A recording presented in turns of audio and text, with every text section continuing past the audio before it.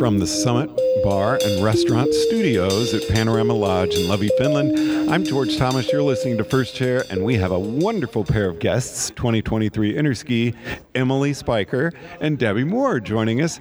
Emily, which area are you from? We're from Pennsylvania. We teach at Whitetail Mountain in Mercersburg, Pennsylvania. So Emily said we, so obviously, Debbie, you also teach there as well. Oh, I do. I teach there with Emily. And Emily, if I remember correctly, you and I had a chat about you getting your level 3 back at a National Academy a couple of years back, correct? Correct, yes, because I was so old when I got my... Stop that. I was going to leave that part out. Have you put that 3 to good use? Absolutely. I use it all the time, and it's really been a wonderful way to use it to train other members of our staff, and we're also bringing in new instructors every year, and I've helped train the level 1s that want to go for level 1 certification. So yes, I have thoroughly been able to use it every day I'm there. And are you going back to National Academy this year?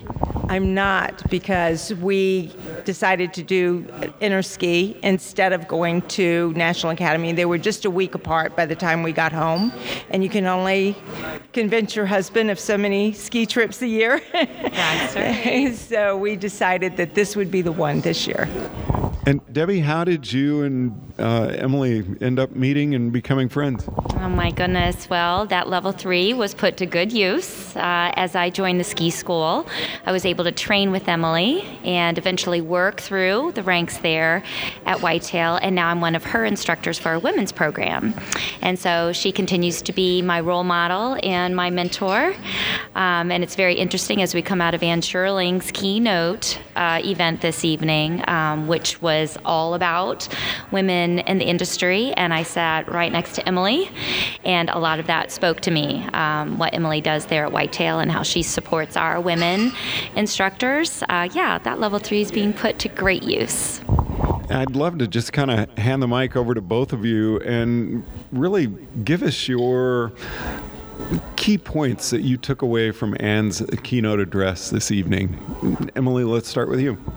Oh, I think that she hit on a lot of topics that are absolutely going on in a lot of resorts, especially at smaller mountains like ours. We certainly feel that the male presence kind of takes the top lessons. The women are definitely given children's lessons. We've had our children's center is no longer opened. It closed as of COVID, and they've never reopened it. So when they bring in a 3 or 4-year-old, it's always a private lesson, and the women are assigned first.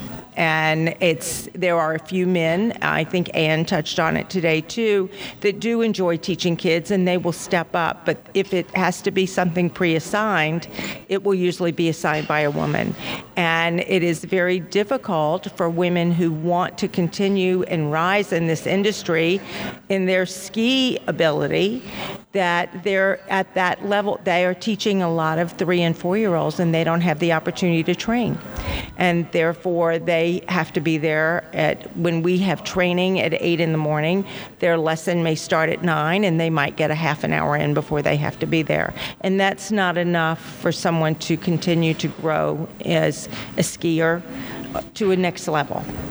Yeah, I agree with that. And as I continue my ski journey, I am a level 2. I've been working for 7 years now. So I still feel like I'm learning the land and figuring out what my course will be. I was really impressed with how Ann was able to describe some of the biases that are going on, things that I really wasn't aware of because I am just going with the flow, paying my dues and working through. I really love this idea of working on the pipeline to allow the flow of more women to work through the ranks and get those higher certifications. And what has to happen to make that happen? Well, at our small mountain, Emily is our only level 3. How exciting exciting would it be that there would be a structure, some kind of purposeful, intentional plan to allow more of us to be able to train and be able to get to those higher levels. I also love how women take care of women. And as more women work through the pipeline and get to these higher certifications, they will turn around and give back and be those role models and those mentors and allow more women to achieve that success. I found that really great to hear. And I think we've about talked, that. and we've shared this at our Mount. There are women that want to go for level 2. I think having a woman role model is excellent for them. And I think there are times that we break down things in smaller increments to help people understand how the body moves, how, and how to teach it. We went this afternoon to the people skills. We love the people skills part. That's our strong suit. We love to bring in the people and get to know them and understand why they're there. And through our women's program, we have really developed with that. We have women that have gone out and they threatened to close our women's program. These women the grassroots went and kept that women's program going for us at Whitetail. I think what's so exciting is that it's a conversation. Mm-hmm. And I know that men are willing to listen. And I think that's where it all begins. I think the audience today at Anne's presentation was great. All the comments. Yes, and the men really stepped up and recognized. I think she highlighted a lot of things that we don't always recognize in ourselves. Yeah. And I thought it was really interesting at the end today, somebody said, I think we should say that by 2027, we have half of each demo team is of women. Yeah, his initiative. I like that. Yes, and I thought there was a great ending to a wonderful presentation. Agreed. So how do you take great information like this and put it together and take that back to your mountain and give an effective presentation that can then make a change? And I know that's a hard question. It's actually. But I mean, that's what we need, though. I mean, we're here, we're learning a lot of great things, and we need to be able to take these back to our ski areas, our snow sports areas, and give a good presentation to get these instigated and get them started, implemented. Absolutely. And I think it carries over to not just the biases that we carry for what Anne was talking about, but it also, all of these workshops that we've gone to, there's so much information that we can take back, that we need to take back, especially for people like us that have smaller mountains. We're probably only open 12 weeks a winter because we are not in the snow belt. And this year was very difficult for us with weather. But when we're there, we do need to start with the people that are at the top, our snow sports manager, our director of skiing services. We need to help educate them as the way that they can help help the ski school develop and grow with these ideas. And one of the things that we both talked about a lot that we loved that the U.S. team presented today, and it was talking about the alpine technical skills and how people come in and we have to teach to what the guest wants, not what we want them to do. That is so perfect for smaller mountains because we have a different type of guest. We don't have guests that come in and stay for a week. We may have that guest for 2 hours.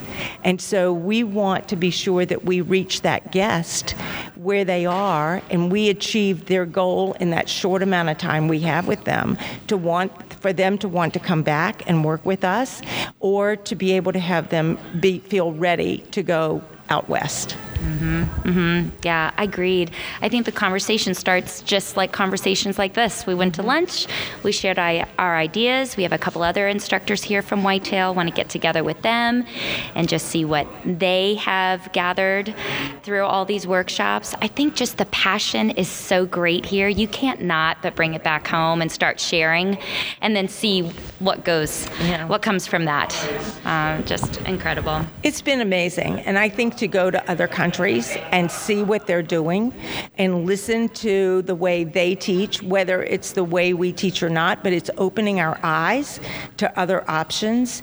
And so it's exciting. And we've kind of gone back every night and written in our notebooks and taken notes. Right. And, we'll come together with some way. We don't have a school to go back to right now, but we do have a lot of off-season time to help develop some of these ideas. And hopefully when we do training back, when this mountain opens again next year, or hopefully this year in December. Yes, so hopefully we get some snow. Yes. We can use some of those ideas and help build. It's going to be a building process, and we recognize that, but we're willing to put the time in and make it happen. Well, we have passionate people. Yes. We are small but mighty there at Whitetail. We have so many instructors who just love doing what they do. I mean, We're all part-timers.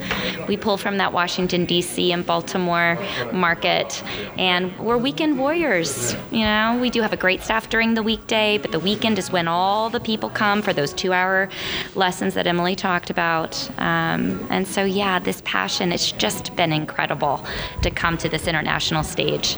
Yeah. Can I throw out an idea? Yes. Is there any chance you could go back and talk to the ski school manager, snow sports school manager, training director, and put together a Zoom training where you get to present things that you learned here and kind of build some excitement through the summer? Do a couple of those over the summer months. It would be wonderful. One of the things that does happen for us is that in April, our mountain shuts down. We don't have anybody there anymore. Our snow sports director stops at the end of April. So it's not a full-time thing. So maybe we can get back and get to him before he closes off his website and, whatever else is going on. Yeah. That would be wonderful. And if we can't do it over the summer, we could certainly start in the fall, where that's where things gear up. Mm-hmm. Yeah. Absolutely. Well, and it just so happens that our technical trainer is here at Interski. That's true. That's true. Sounds like a good conversation. It sounds like a good one. And I think the other thing, too, that is so important is to be able to let other instructors know there's so much available through PSIA online and AASI.